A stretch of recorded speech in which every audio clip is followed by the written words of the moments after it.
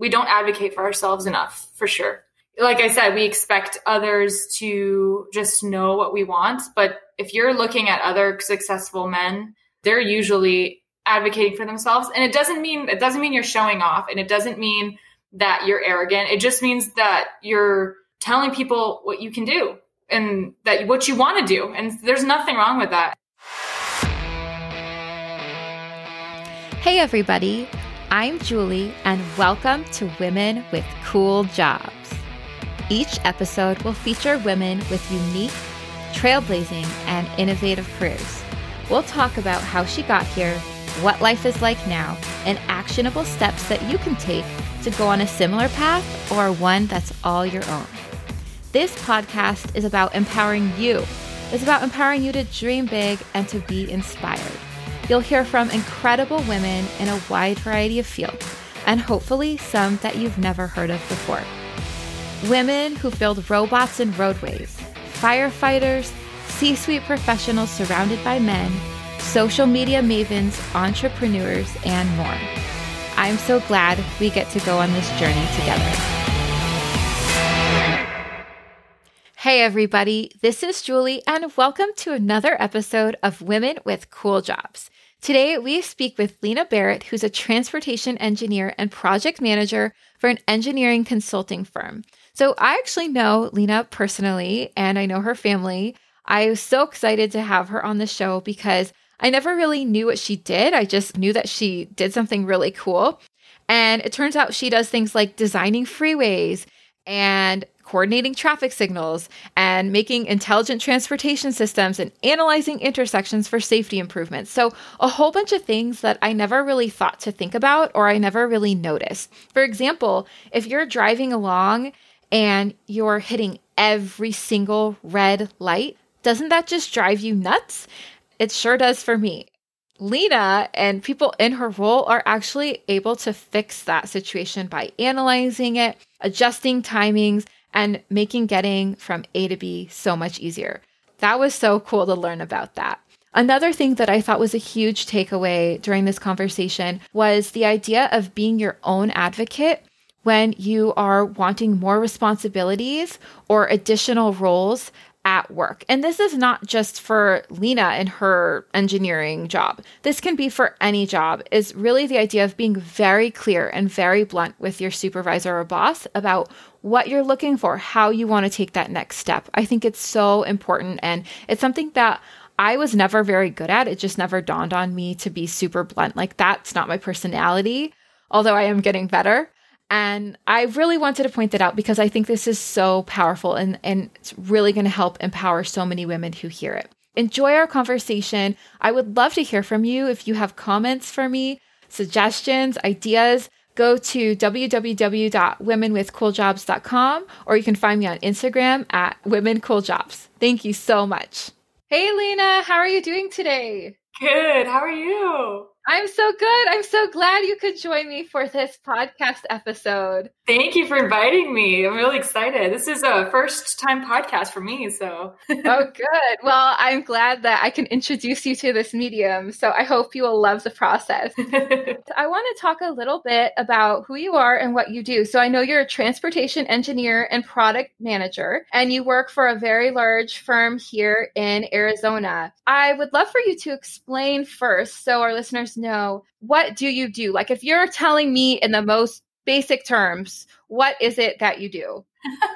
Oh man, it's going to be hard to say it in basic terms. I feel like I do a lot of things, which is why I love my job. But at the essence of it, I guess I would say I'm a transportation engineer.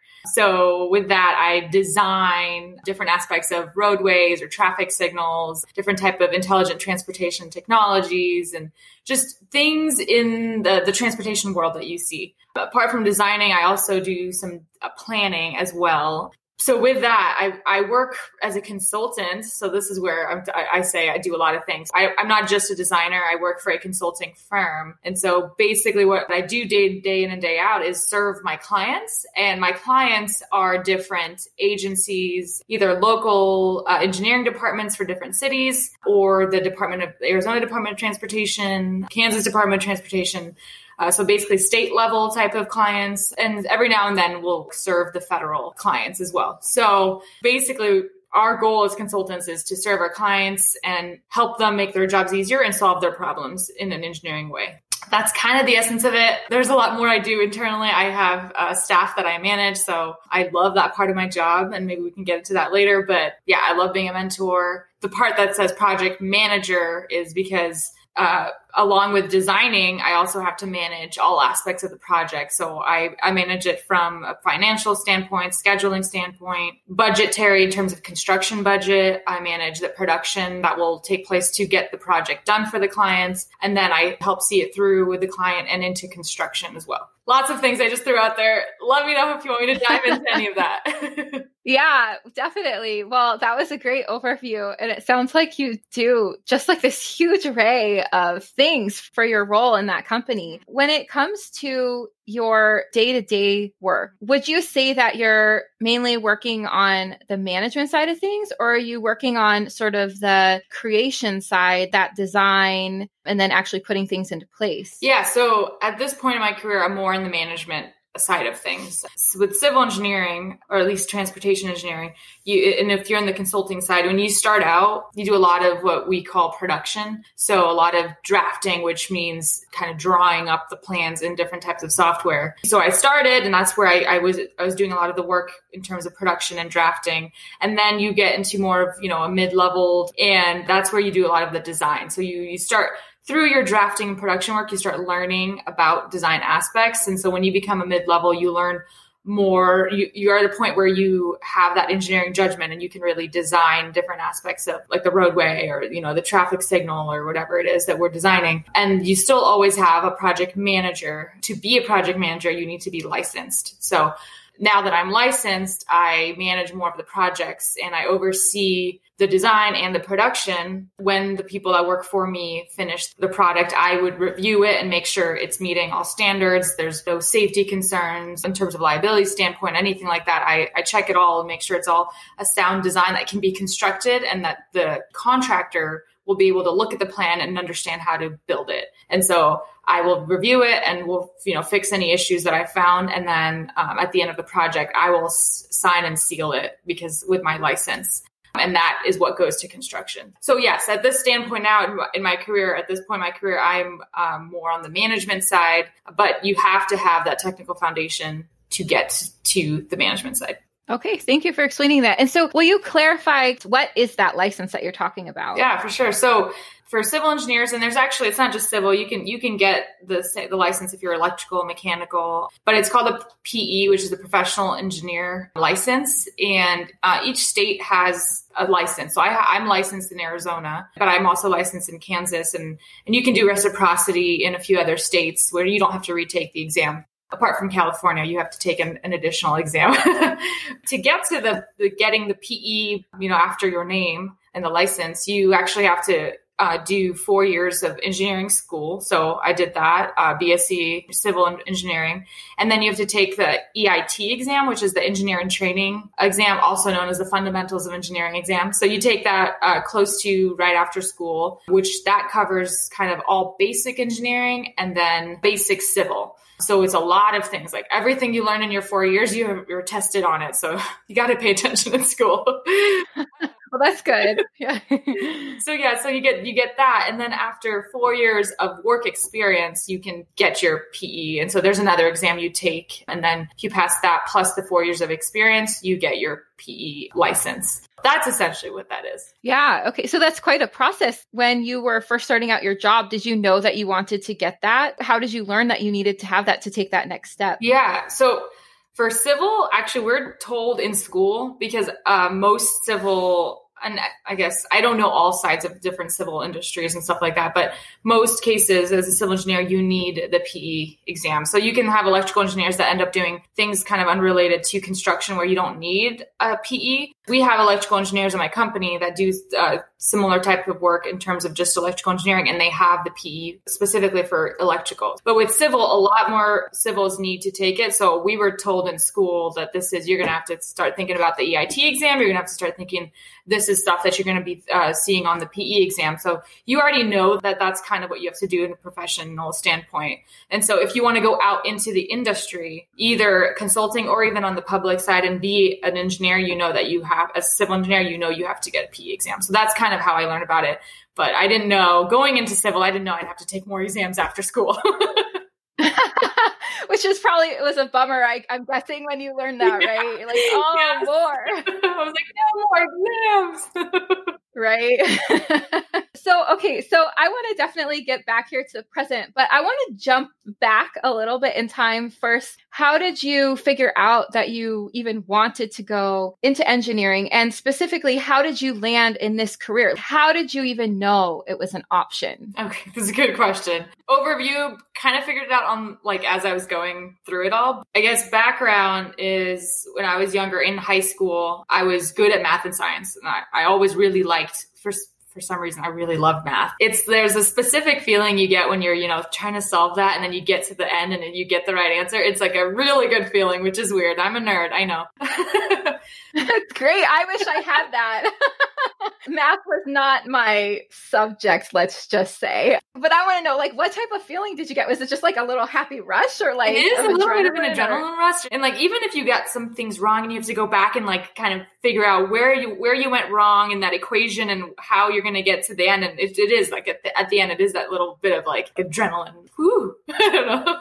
It's hard to explain the feeling. Yeah. So I always liked math and specific different types of sciences, not all sciences. I wasn't good at biology, but then also my dad, he has 3 PhDs and he's an engineer. And then my sister was doing biomedical engineering. And so engineering was a part of our family. At the end of high school, I didn't know what I wanted to major in, but I was talking to my dad about this and I wanted to do, first I wanted to do musical theater. Woohoo! I would have supported that. Yeah. So I wanted to do that. And so my dad wasn't not supportive of that, but he, as an immigrant coming here and saying I want you to have a stable and successful, career. I want you to be financially stable. And so he was saying play off your strengths. Not that maybe musical theater is not a really good strength, but I thought I was good at it. But so he was saying you're good at math and science. So here's some options. Engineering would be a good option for you because you've always liked to problem solve. You've always liked to build things with me. So maybe consider engineering. And so I, just thinking about what realistically, going to New York and trying to make it on Broadway probably wasn't the safest choice for me. So I ended up, I was like, okay, I'll do engineering. I didn't know what type at all. And so I just chose mechanical at first. And then as I learned more about it and read more about it, I actually started reading about civil and environmental. And at that point in my life, I was starting to be all green and the environment.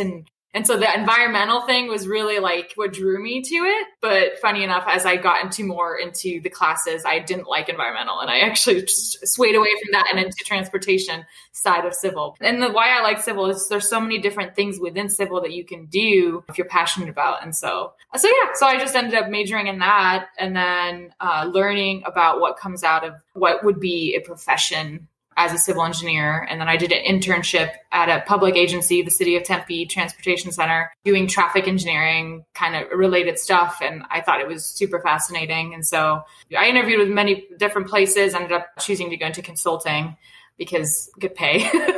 Also out of college, you want some good pay. So yeah. So that's why when I was kind of saying, I kind of learned as I went. It's true. I had a few things I was good at and a few things I liked, but then I really figured it out as I kind of went along. Yeah, that makes sense. And then as far as when you think about the types of activities that you work on now or the types of projects that you work on now, can you give some examples of the things that you do work on for transportation? I know you mentioned in your overview, but kind of getting into more depth. What are some projects that you've worked on recently or maybe even when you first started that you thought were really cool? For sure. Oh, there's so many. So one really cool project that is now basically done is a ITS, which is Intelligent Transportation Systems, dust detection system. So in Arizona, between Phoenix and Tucson, there's the I-10, and it goes actually across the country. But in that specific portion, there's a lot of dust storms that pass through. And when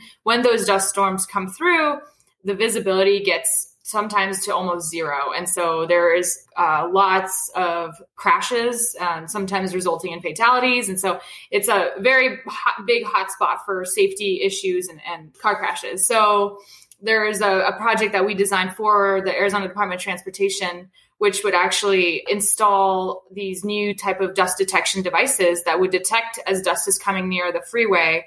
And when those devices detect dust, they trigger variable speed limit signs. So basically telling vehicles to start slowing down, because a lot of the problem with the visibility issues out there is you're driving and then all of a sudden the storm hits and then there's a car stopped. And so this warns drivers to slow down sooner and be able to get to a speed that would reduce the impact if there was a car crash. So yeah, that's part of what ITS is. It's different types of technologies that can do cool, different things for the transportation network and for the safety of individuals. So that's just one cool project that is now kicking off with just in time for monsoon season too. So yeah, hopefully get some good feedback from the public, and also just hoping it reduces crashes. Yeah, because I think that's one thing, as an Arizonan, when we live here, we do in the desert have like these huge, and you can look it up on the internet if you're not familiar, but like these huge just clouds of dust, but they cover the entire sky and make it orange. And I think if you've never seen it and you come here and you see one, you're like, what is happening? Is it like the apocalypse or,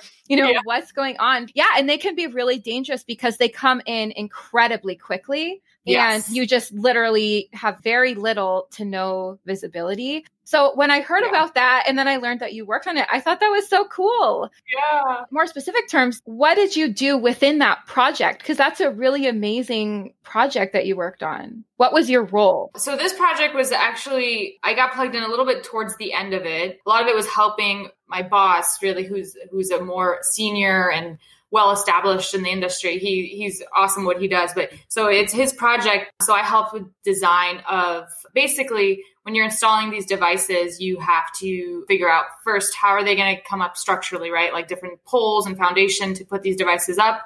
But then also, how are you going to communicate to the devices? How are the devices going to communicate back to the Traffic Operations Center, which is like the central system for Arizona Department of Transportation? And so how are you going to view the situations out there? So putting new CCTV cameras to be able to view what's going on. And then how are you going to power the devices as well? So that's where, even though I'm not electrical, a part of ITS design is needing to know some stuff about electrical engineering. How are you going to run conductors and power voltage drop, make sure there's not voltage drops when you're running that, where you're going to need transformers and just basic things like that. The design of that, and then also the communication system. So how to run, fiber optic cable to the devices and the type of fiber communications equipment that needs to be installed at these devices to be able to communicate back and forth. Like I said, I got plugged in a little bit later just because my workload. So I got plugged in a little bit later in the design. And then also some issues came up during construction because this was kind of, actually, it might be the first of its kind in the nation for a dust detection system. Wow. And so there's a lot of issues that came up that we had to change some of the, fiber communications drawings that we did so the contractor would be able to know how to install things properly. But yeah, so that was my role in that. It was more technical, which was cool. Yeah. Okay. Thank you for explaining. Is there maybe like another example of a project that you've worked on recently or in the past that you loved as well? Yeah. Can I say two things? Of course. As many as you want. So I talked about ITS. Another thing I really like about traffic engineering is safety. It's an aspect of traffic engineering, but it involves so many other aspects of just transportation in general. I do these things called road safety assessments, which is there's a federal process for them. And I do it for, there's the Maricopa Association of Governments. They have the funding, and different municipalities across the Maricopa County can apply to MAG for certain fundings and related to safety concerns that they're seeing. So for example, this was specifically with the city of Phoenix. They had a corridor with a lot of crashes, and they wanted to evaluate what's the problem in this corridor? Why are there so many crashes? And so that's what road safety assessments are. So then we get hired as a consultant, and we put together a multidisciplinary independent team that goes out there and evaluates the safety conditions. But prior to that, we do a lot of crash data analysis, which I think is as sad as it is in some cases to read about the crashes and all the issues, it's fascinating to understand traffic patterns, why people are human behavior and why people are doing certain things and what are kind of patterns that you can see based on crash data. So we evaluate crash data, we evaluate traffic volumes because those two always are important to look at. And then we go out in the field for a 2-day long evaluation. We need to see morning peak and observe the corridor or the intersection in morning peak period, the midday peak period, the PM peak period. And then we also do an off peak period just to kind of see when it's a little calmer, are there still issues that we could, that could be arising? And then also a nighttime field visit. So it's an intense week. You need to analyze the data, present it to the agency. Then you go out for 2 days of field review. You document everything you see, and then you take as many pictures as possible. And then you put together a presentation on the third day for the agency of all the issues that you've found. And so it's a quick thing, but it's kind of fun just because like I said, I like problem solving. And so you're going out, it's this corridor and this intersection with like all these potential problems that you could solve. So, and the cool part of it is it all is related to safety issues. So if you can recommend things out of this that can reduce crashes, it's indirectly saving lives or directly saving lives. It's such a cool thing to be a part of. Yeah. Well, I think the really interesting thing, sort of the perspective that I have about your job is that you do so much having to do with the things that people see or use or do every single day, but we don't necessarily think about those things. It's just sort of, we might be passively seeing them, not really understanding what all goes into it or why things work the way they do. So that's really fascinating. Yeah. Did you have one more example that you wanted to share? Just on your point, it's true that there's so much that goes behind things like a traffic signal. A lot of people, just drive through it, don't think about it. There's so much in the design of the signal and then in the operation of it in terms of like we calculate green time and yellow time and red time. And so that's the project I want to hit on too. That was a cool project. So we did for City of Scottsdale is basically did signal timing coordination for 16 of their corridors. And so what that is basically evaluating the timing of those, like I said, the green, yellow, and red, and also the pedestrian intervals. And so for these corridors that are either commuter routes or just really heavy traffic volumes, try to make it so that you can hit the green lights as you're going to work and not have to stop. That's good. That makes me happy. So if you ever are down the corridor and you're like, ooh, getting all the green, someone actually calculated that for you.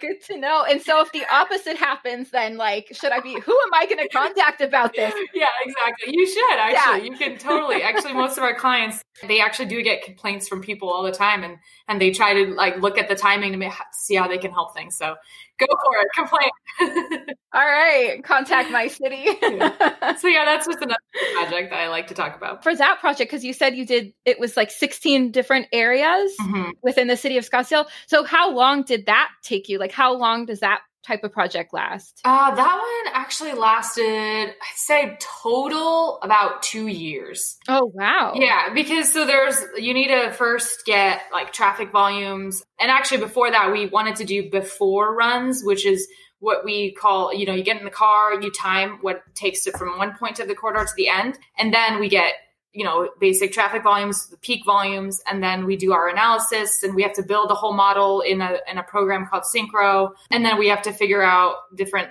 for time of day plans, because what you're going to get in the AM peak period is not the same in the PM, right? And so we have to do different types of plans. Then we have to, and that's this is just for one corridor, right? And then we have to give it back to the city. They want to look at it, comment, we might make some tweaks, and then they implement it in the field. And then there's observation in the field to see how things are going. And there might be more tweaks. And then, and then there's a reporting process of what we did, what we found in this corridor. And then as part of that, there's the after runs, which we will, again, drive from the beginning to the end of the corridor and see from a time standpoint, how much time did we reduce for the driver? And so we had some really cool results, just reducing travel time for people. And actually, that can actually correlate to dollars for people, right? Because time is money and all that. So Yeah. Well, and even if you think about the stuff besides dollars, just time home with your family, Exactly. time, doing activities on the weekends or, whatever sort of those things that we do outside of work or outside of driving. Yep. That's really great. Thank you for all those examples. Yeah. Let's head back now into kind of your present day life. How would you describe what you do in one day? Can you kind of give us like an overview of your major tasks or responsibilities? I know things have changed because we are, still recording this during the pandemic. I know that's probably changed things a lot, but I guess sort of if there's still some typical things that you do. Yeah. And actually, I'm still like just as busy, if not more. We still have a lot of projects. So I guess that's good because I know it's unfortunate a lot of people are out of jobs right now. So I should be very thankful I have a job. Overall, now my day to day is as project manager. I'm trying to, and as a consultant, I'm trying to build a practice and then, maintain that practice is what we call it. So I do marketing. I go out to meet different clients and tell them, here's the services that we can offer you. Here, what are some of the problems you are facing? Can we try to help you find some projects to help solve those problems? And so essentially that's me trying to get work, right, from clients. So that's what marketing aspect of things. So I have some of that every day. And then from a project manager standpoint, I have, let's say probably 5-6 projects that I am currently managing that I'm the project manager on. But then there is other projects that maybe other PMs have that I have specific tasks that I'm leading the design for. So that's task management and project management. So I have probably like 15 projects in a day to like keep track of and think about. And some days, it's heavier on one or it's not always all 15 at one time, but yeah. So it's juggling all those projects and what needs to be happening with them. So what do I need to check in with the designers to make sure that they're keeping on the schedule? And is there any of the newer, kind of drafters that need some oversight or mentoring in terms of drawing up the plans and stuff? And then there's some projects that are in construction. So I may get calls from the contractor or the client saying, hey, this question came up out in the field as they were constructing. Can you explain why you did this in your design to the contractor? So those will come up and those are like, you need to answer right away, right? Because they're trying to build something. Yeah. And then there is the project budget, like internal to my project. So I get a certain amount of money to design and do the design and the project for the client. And so making sure that my time, the designer's time is well spent and efficient so that we can get it done in the amount of budget that we have. So there's that aspect of things. That was a lot. Okay, we can stop there then. Yeah, that's just what I have that I wrote from you talking is you're working with designers, drafters, people in construction, doing financials, trying to prioritize all of that. I mean, that was like a lot to even listen to. So I can't imagine, how that must feel. I can imagine why you're so busy every day. Yeah, for sure. How long have you been in this particular career track now? Is it like 8 years? 8 years. Yep. 8 years. Okay. Do you think that you really are able to do all this now because you've seen how all these components work as you move up, sort of in more responsibility in your career? Yeah, for sure. Like I said, you start at the bottom and you start picking things up, right? Like, so as a drafter, you're just drawing things that people tell you to draw, but you start learning the design. And then as a designer, you start, because you're working more closely with the PM, you're starting to see what the PM is doing. Okay. With, and how they're interacting with the clients and how you're keeping your clients happy and how you're kind of figuring out ways to get more work at the same time. So you're starting to learn that as your designer. And then as a PM, there's still for me things like, so I know, a lot of like about traffic design, but and I've done some transportation planning too, but there's just new types of things that I'm learning all the time, technical things as clients bring it up, like, hey, can you do this for me? Just an example of, something random that they want me to do. And so I have to reach out to other PMs in my firm and say, have we done this? And how can I learn from you to help serve my clients? Yeah. I'm still growing technically. I'm still learning as a project manager how to manage things because you can always manage your project and budgets and people better, right? So there's so much to learn still. Yeah, that sounds great though, that you're still feeling like you could still learn more and do more and constantly grow. Because I think To me, that's so much of what a great job is. It's just there's a place where you can use your expertise that you have currently, but you can still build. Yes.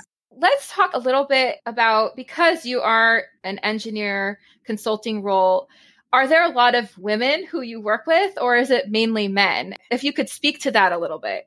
When I started 8 years ago, it was a lot different than it is now. I had one other female on my team. Wow. Shortly after she left. So then I was the one female on the entire team of men. And at the time we were a little bit smaller. I think we were there was 5 men and me. So there's that. But then we work a lot. So with the traffic group works a lot with the roadway team. And that team is was predominantly all men. I feel like as I've gained more tenure and have been now included in interviewing process, the bias changes, right? Like I'm not biased to hire a woman, but I'm more likely to see the potential in a woman than other 5 men might just be like, hey, that guy sounds like I'd be good, cool buddies with, and I can go golfing with. I'm like, well, she's actually really smart, and she actually has more experience, or whatever it is. And so it's actually now 50-50, I would say. Wow. And at one point, we actually had maybe 1 or 2 more females than men. And I remember someone on my team saying like, oh, wow, like the women are taking over. And I was like, we're almost 50%. And that makes you feel like we're taking over. Isn't that funny? Yeah, that is crazy. That's awesome though, too. And so do you think that reason for that shift is, sort of because you did get to have a hand in hiring, or did practices or kind of culture change within your organization as well? Yeah, actually, that is a big part of it too. We've actually had a recent initiative to retain women in practice, because my company, and it's not just my company, but it's the industry in general, see as women become more that mid-level, that's also when they're getting married and having kids. As you become a mid-level, that's when you start getting a lot more responsibility, and then to add kids and a family to that. So they saw a lot of, women leaving the workforce at that point in their career. So they actually my company created an initiative to try to help close that gap of retention, especially at that level. And it was small things, like being able to have safe places to go talk to other women about things that they're, issues they're seeing and ways that are being treated. So that was one aspect of it, but there's also more flexibility in work hours now, because we work a lot as consultants, much more than the 40 typical week. And so it was more of that, flexibility of, now that you have a child, like you should be able to leave early to go pick up your kid, and it shouldn't be looked down upon. So it was that kind of culture shift in the firm. And then another great thing is backup childcare, because a lot of times women, even if they're in a relationship and if the kid is sick, usually the woman is the one that has to leave and pick up the kid, right? It's because we don't need to talk about the social aspect of things. It's just the work aspect. But so a lot of women, were leaving, and that hurts them, right? Because they're missing meetings, they're missing opportunities when they have to do that. And so there's my company pays for a backup childcare for situations like that, where you have to pull your kid out and someone will be there to help, watch your kid. And so that's just a few of the things. So they've actually made a real big effort to help retain women. And I think with that, and just with more women like me starting to be in positions of making decisions, that also helps as well. Yeah, that's it. Well, and that's incredible that they've purposely put all those things into place, because I think there are so many things in the past that have really either hindered women or made it so much more difficult to continue a career and to keep growing and having a successful career and not lag behind the men who are maybe in that same spot originally. So that's incredible. For sure. Are there overall any challenges that you feel like you had to overcome, whether it was just you yourself or because it was sort of the workplace environment that made it something that maybe you didn't expect, or something that you did expect that you had to figure out? Just small things. I mean, there's never been, or maybe I've just ignored it, but there's never been like very big, serious issues that I've ran into, thankfully. But there is the small little things that, comments that you get, or just biases that you see. Like when I was a little bit younger in my career, and a male PM forming a relationship with a younger male or a peer of mine that is male, through golf or through basketball. And so more likely to think about that guy when an opportunity arises, right? Because they have that relationship. And so I don't play golf and I don't know sports, and some women do, and that's great. But I personally don't. So there was like little things like that. And then of course there's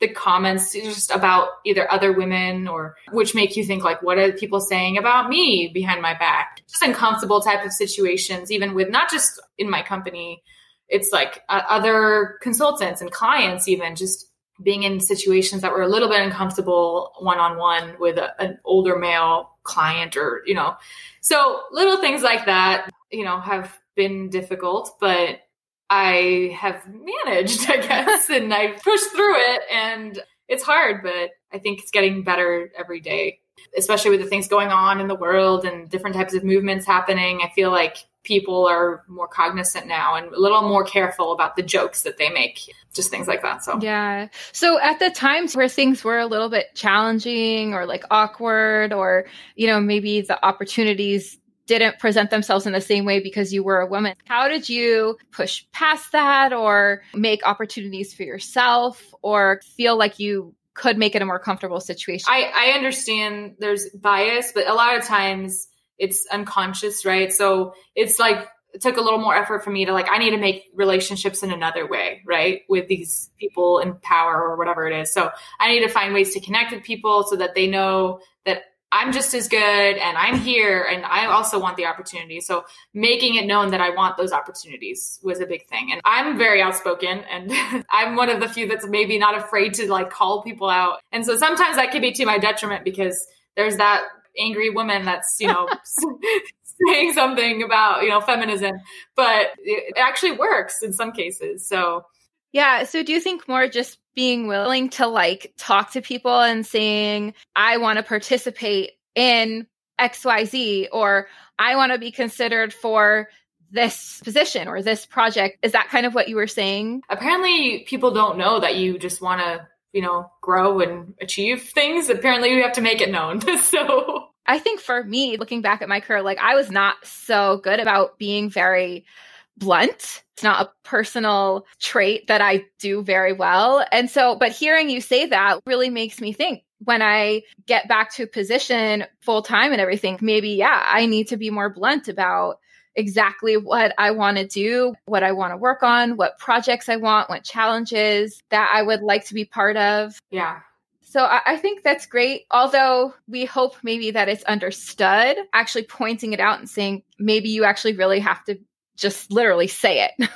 For sure. And there's, now that I've had a kid, there's more times where when, I told certain people I'm pregnant but I still have, 6 months. There was times they would say, oh, well, you're going to be out. So maybe we'll just put someone else on the project. I'm like, I'm here still. I'm still here for 6 more months. I can still do it. And I had to push this in some instances of I want to take this on. And when it comes time for me to go, I will transition it properly because that's my role as someone going on maternity leave.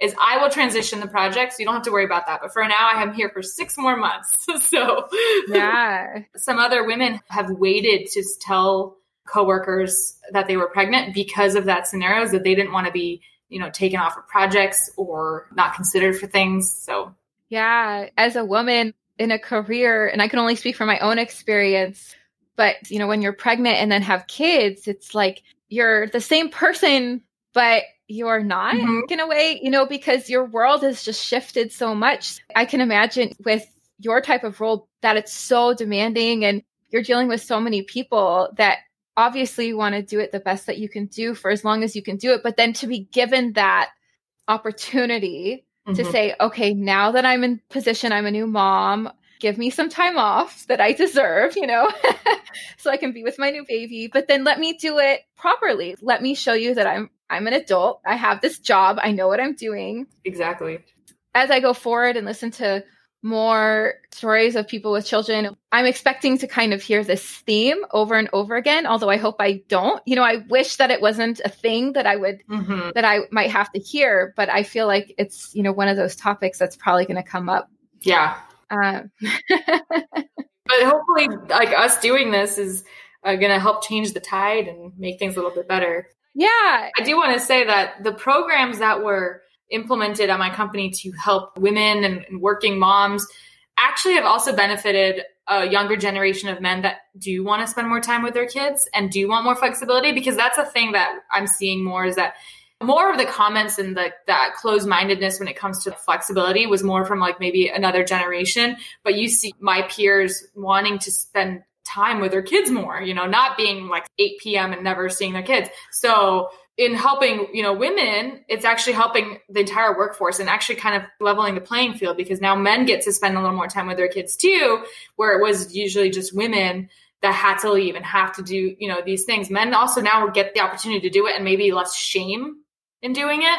Because I do feel like there was potentially some shame that men feel like, if I had to take time off or I have to go pick up my kid, it's not as well received as if a woman were to do it. So yeah. And I think that's a good point, because why shouldn't men have the opportunity as well to have time with their families, just like, women, but to still be able to be considered a responsible, great employee. Yeah.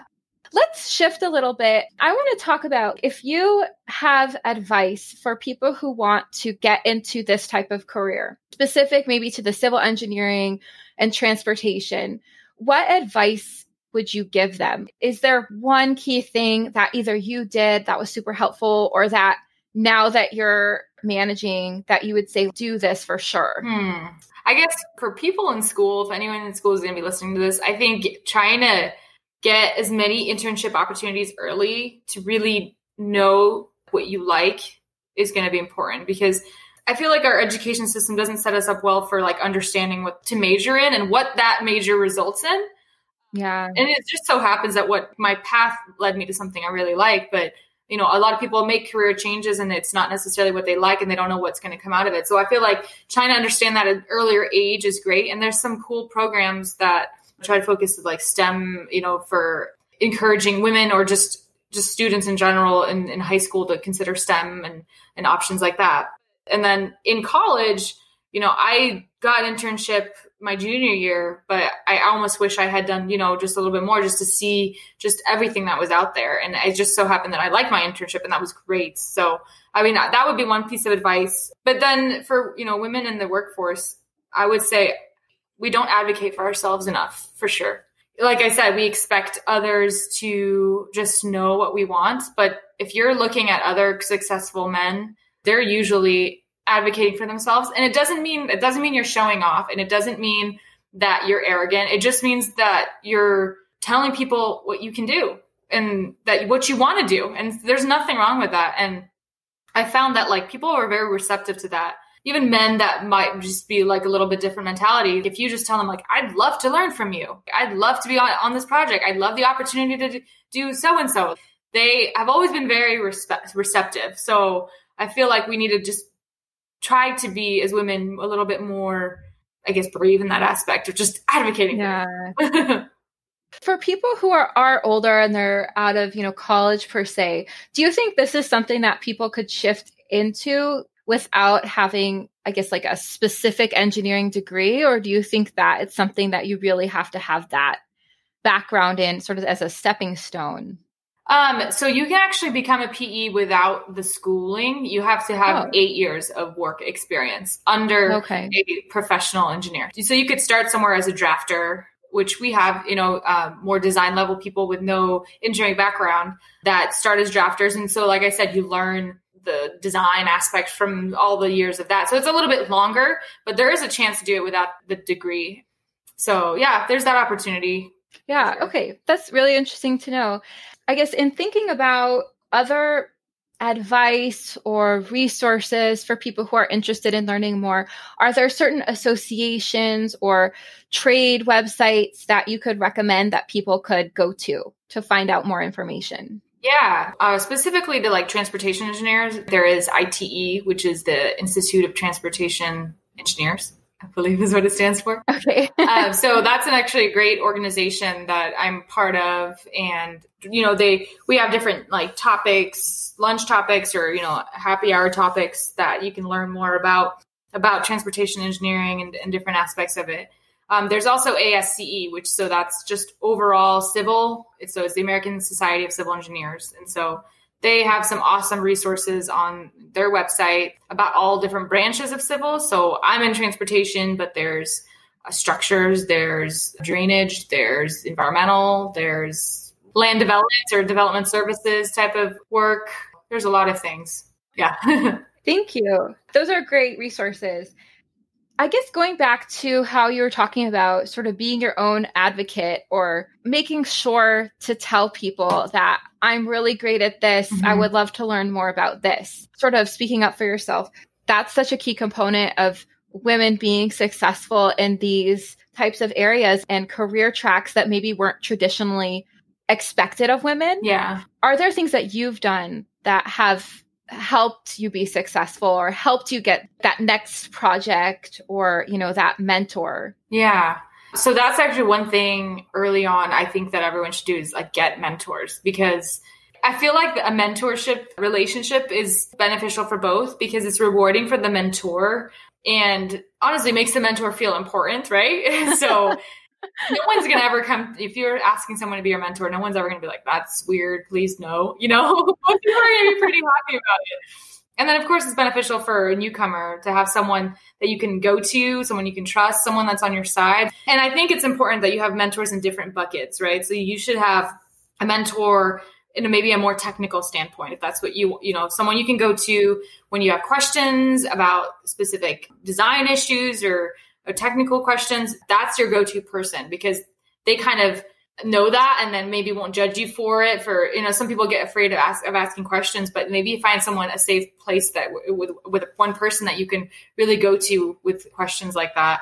And don't be afraid for mentors to be more senior in your organization. Because again, those people like that. They don't mind that. So it doesn't matter if it's like the VP or something. Why not, So I would also suggest having mentors kind of in senior management because that can help career growth within your organization, help see the path, helps understand how they got to where they're at and what little things you can do from their standpoint. They can keep kind of feeding you that advice through that relationship. And then for me, and then consulting, the whole marketing standpoint, we have to market and build relationships with clients. So it's nice to have another mentor that is well connected in the industry that can help introduce you to people, can help you build those relationships and kind of tag you along when you're a little bit younger at meetings and say like, here's this person, this is the up and coming person at my company. Like that happened to me a lot, which was great. And I'm so thankful to my mentors for doing that for me. So I think so establishing different mentors like that is great. And actually what we learned at we have a women organization that came out of that initiative I was talking about. And so we actually had a brown bag that was called about like your board of directors. So think of it of like this is your little company, right? Your career is like your little company and you need a board of directors, people to advise you as a CEO of your career, even outside of work, how to think about financially investments and things like that if you want, but just little, designate people around your board of directors and help you grow. So yeah, that's super clever. I love it. For everyone, we need our own board of directors. Exactly. Yeah. When you were able to find mentors and people to sort of show you the ropes or give you sort of that unfiltered advice or answers, how did you go about finding them? I mean, did you just literally go to people and say, "You're so awesome. Will you help me?" Was it that blunt? In some cases it was. Okay. There was a few, really cool women, like senior women that I was just like, I don't really know them, but I'm going to do it because there's not that many examples. And yeah, it's great to have those connections. So in some of those cases, I totally did that. And then in some other cases, it was more natural, right? Like we were on a project together and I was like, I love this work. Like, can you tag me along next time too? Just little things like that. And it becomes more organic. Yeah. It's different. But like I said, either way, it was well received. I think that's really wonderful to hear those examples too. And then I know you said at the beginning, so I want to go back to this for sure before we end today, is that you were talking about in your current roles that you get to mentor other people as part of what you do now. So I wanted to ask you about that element to your job. Oh, it's such a cool element to my job. I directly now supervise 2 people, but then they supervise a couple people. And so it's just been so cool. When I first started, when I was a little bit younger in my career, I had one of the interns that was the first person that I supervised. She was an intern, and they were like, you should be a supervisor to somebody. And I was very nervous, right? But it was obviously great that they trusted me to do that. And it's just so cool to see people grow and have that kind of role in their life that helps shape their career, and then really understand from them like what they want out of their career. Because that was something that's eye-opening to me, is that like what I wanted, it may not be exactly what everyone wants. So there's sometimes when you don't want to project your way only, because some people don't want to become project managers. Some people like the technical route only. As a mentor, you want to encourage people to flourish in whatever makes them happy. And so I've learned that as I've become a mentor for different people. Mm-hmm. And then it's just cool to be part of also mentoring women in this role. I've heard some women at my company say that, you're like one of the few women that have children, and like, we're all looking up to you and what you're doing it's a little bit of pressure too, because it's like, especially when I had a kid, because it was like, how you come back and how you end up dealing with, family and work is like what we're going to look up to. So in some cases it's a lot of pressure, but it's so great that they have someone to look up to like that. And so I take that so seriously. And so like, it's a big responsibility that I really care about. That's amazing. And I just knowing you, outside of this podcast, I am sure you're doing a fantastic job of setting an example. I hope so. I'm sure you are. I have no doubt.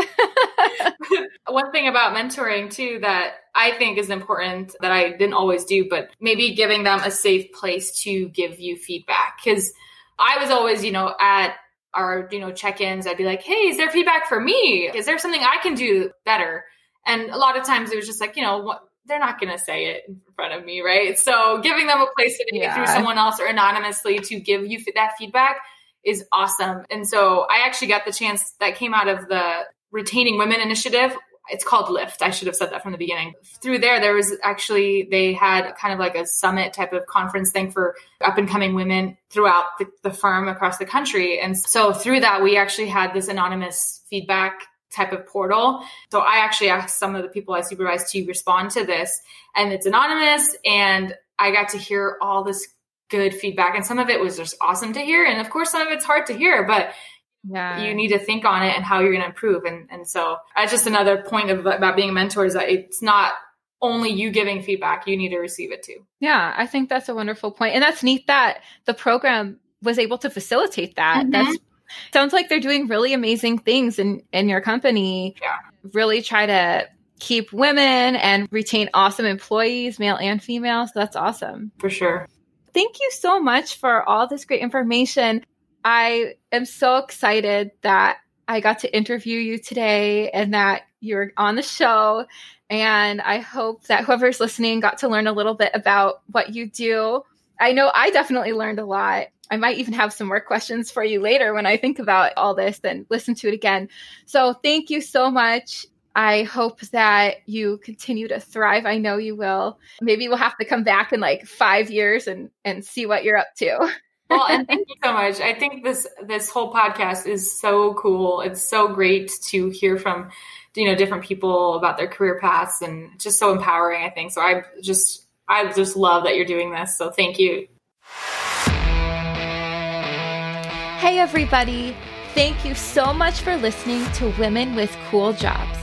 I'll be releasing a new episode every 2 weeks, so make sure you hit that subscribe button.